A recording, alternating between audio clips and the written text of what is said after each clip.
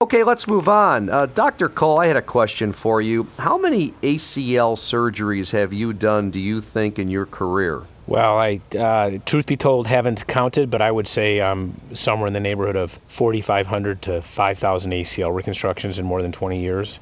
It's a pretty common knee operation that I perform. Wow, that is some number. It really is. And my next topic here, Dr. Cole, on Sports Medicine Weekly, reducing the risk of ACL injuries. What comes to mind when you think about, boy, for all those people that have had the ACL surgery, how could they possibly avoid it? Well, one way is to have a pandemic. I can tell you that much. We've seen a substantial, to have an ACL injury, it's one of those things that rarely happens when you're not in some form of competition. Every once in a while I get a random event that causes one that is not reproducible, but the vast majority happen when someone is in an environment where they can't predict when the next sort of what I call perturbation or movement is going to happen, and their brain just sort of instantaneously disconnects for a fraction of a second, and the forces go to the knee in an abnormal way and they tear their ACL. The flip side is that we've done a really good job through our basic science, our biomechanics, and investigations of how our brains think about our joints in space and time to identify ways to reduce the risk of ACL injuries, probably more so than any other condition that we treat, actually. Well, let's bring on Athletico's ACL expert, Cindy Krebsbach. She is the facility manager and a physical therapist at the Athletico Oak Park facility. 21 years as a physical therapist, 19 years working with ACL patients. Cindy, thanks for joining us here on Sports Medicine Weekly. Thanks for having me. So what comes to your mind, Cindy, kind of playing off Dr. Cole here with how to reduce the risk of ACL injuries? What do you believe? Well, I guess my role mainly would be education for prevention. We do some ACL prevention screens in the community at the local high schools, colleges, or even just in the clinic.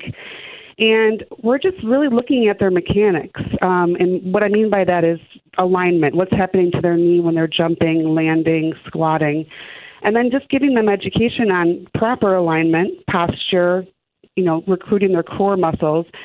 And really that's, it can be that simple, just kind of educating them more about, their body mechanics and alignment. Cindy, if I have a daughter who plays soccer and field hockey, and she's getting into that high-risk age group, and thankfully thus far no major injuries, but if I was interested in having her get into a program at Athletico, what would I do and what would it look like for her? Well, what it would look like is she could come into the clinic and we would perform a basic, have her do 5 different activities, and we would analyze what was happening at her knee, what was happening at her trunk. Was she, forward bending during a squat, or was she not bending her knee enough during landings? And we kind of, look at all those things and then put together a home exercise program where she could work on improving. If it was, if there was a lot that was going on and we kind of felt like she needs a little bit more intervention than just a home program, we could bring her in for actual formal physical therapy and work on those things in the clinic with more, close monitoring from a physical therapist. I know Athletico subscribes to a really well-known program, the PPP program, which has been validated scientifically. It's one that the colleges, NCAA. I wonder if you could just tell us a little bit about what that program is and how it's implemented at Athletico. Sure. So the 3 P stands for prevention, progression, and performance. So prevention is either, going out to, let's say, a local high school football team and screening their athletes, looking at their mechanics during specific activities such as like a single leg hop or, cutting activities, and looking to see what their body does. And then if what we see puts, we feel like the patient's more at risk of having an ACL injury, then we can identify that patient as somebody who would need a home exercise program or perhaps some formal physical therapy to address those mechanical flaws that we saw.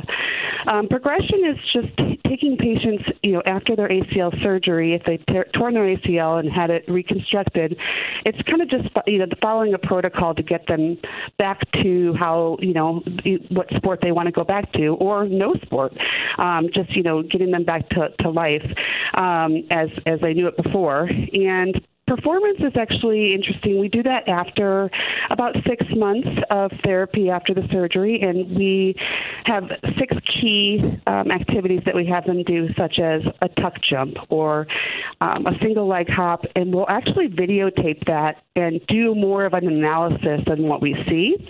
And we put that all into a nice, concise report card that we can send to the physician, and they can see how the patient is doing with their mechanics after the therapy. And we do that under 2 conditions, either fatigued or non-fatigued. And fatigued is really the conditions you want to do it under in order to determine if the patient is ready to return to sports, because you really want to see how they're doing under fatigue conditions, because if they're playing in a game for 90 minutes, they need to be able to, maintain good mechanics throughout that entire 90 minutes. Yeah, I think I would say this, that the reporting function is super helpful because it gives an actionable plan for the athlete in terms of, hey, I've got these discrepancies. 6 months is, the timeline that, the most fortunate can get back predictably and be very safe, depending on the quality of the work they've done up till that point.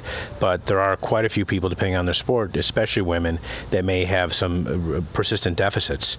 And doing it under a fatigue situation, that's relatively new, and I'm glad that you do it, because as I've pointed out before, fatigue is probably the nemesis of ACL injury to begin with, and you're testing in a real life situation that gives them something, as I say, actionable that they can actually correct to prevent the chance for re-injury, which unfortunately is between 5 and 7 or 8%. So if we can squeeze it down to 2%, 3%, those are huge numbers when you think about the number of ACLs that are reconstructed a year, in the neighborhood of 350 to 450,000 ACLs done surgically at least. And Dr. Cole, to Cindy's point, I did want to bring up this. I know you've mentioned it before. Hasn't the NBA done studies finding that most of the ACL tears you see with NBA players have been later in the game? Yes, that's actually a study that we published looking at the timing of ACL injury, and we found that more than half happened in the second half, and the majority of them happened in the fourth quarter. And it just speaks to that fatigue concept. We were really good, Steve, at measuring time equals 0, get an athlete out there, let's look at the 6 known factors that are associated with injury or re-injury, but it really never was done in the context of what happens with fatigue. And that's what Cindy's pointed out, which is so incredibly important. So yes, we know that these things often happen later. There's other injuries that will happen out of the gates. You look at the NFL lockout and people come back, and we saw a whole onslaught of Achilles tendon injuries. So startup injuries, hamstrings, Achilles, quad strains, things like that, those happen in a very different fashion. Ligament injuries such as ACL injuries happen more commonly than not in a fatigued setting. Again, our guest is Cindy Krebsbach, Athletico's ACL expert. I'm Steve Cashel with Dr. Brian Cole. You're listening to Sports Medicine Weekly, coming your way each and every Saturday morning at 8 a.m. only on The Score. Cindy is the facility manager and physical therapist at Athletico's Oak Park facility. 21 years as a physical therapist, 19 years working with ACL patients. And my next question is for both of you, both Cindy and Dr. Cole, regarding gender. And Dr. Cole, I'll start with you. Do you see most of your ACL patients are a particular gender or high-risk group? Yeah, this is, unfortunately, this is one injury that does sort of discriminate, and it's because women have some biomechanical factors and anatomical factors that seem to lead to injury. And we've learned the most out of looking at female athletes in terms of ACL prevention. In fact, a lot of the work done in the NCAA to reduce injuries and putting people through programs like the PPP program were done in women, and there was in females we learned that there was a 35% reduction in ACL injuries when they went through these programs. So the good news is you could take those same principles and extrapolate to men, but the incidence is probably 5 to 7 in females to men. And while we got to pay attention to both genders, but clearly we have we can make huge strides in female ACL reconstruction. Cindy, are you seeing the same thing at Athletico? Absolutely. I would say the majority of the ACL patients that we have here are, usually they're actually high school female soccer players. That's kind of the biggest one. But, any sport that involves any sort of cutting, acceleration, deceleration, jumping, you're going to see ACL injuries. And Cindy, I have this question for you. It always seems like when you think about a physical therapy facility, we're always thinking post-op or post-injury, but it's a time we turn the public listeners' attention to, reducing the risk of ACL injuries and Athletico having a program and a safety procedure in place to maybe prevent injuries like this? Yeah, we're really trying to make a big push with getting into the high schools and educating the coaches on the importance of doing these screens with their athletes, which we're getting, some good feedback for, and we've done a few of these screens at the local high schools on their fields with their athletes. But also anybody that wants to be screened can always come into the clinic and get a free assessment on how their knee is looking mechanically, and if we feel like they're at a risk of a ACL injury, we can give them exercises to help prevent that. Great. And again, question for both Cindy and Dr. Cole.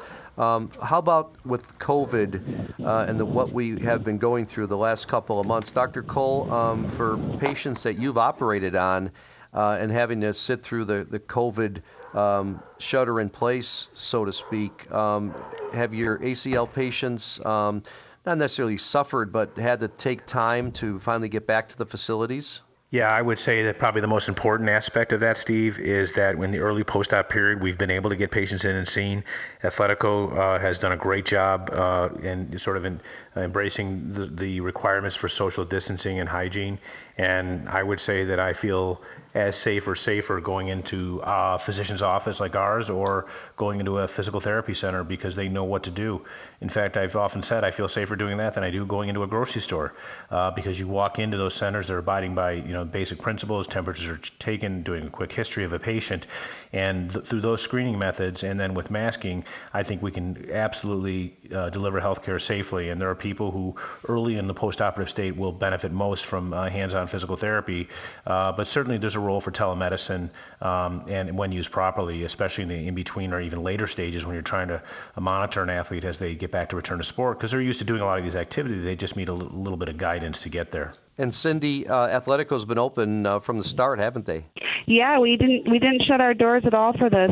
We were able to quickly transition to telemedicine right when everything started happening, and we had all the procedures in place to do that. So initially, we had a lot of telemedicine visits, and I feel like now those are kind of transferring more into inpatient visits as patients get a little bit more comfortable with leaving their homes, and as we enter into next phases of the recovery plan here in the state of Illinois.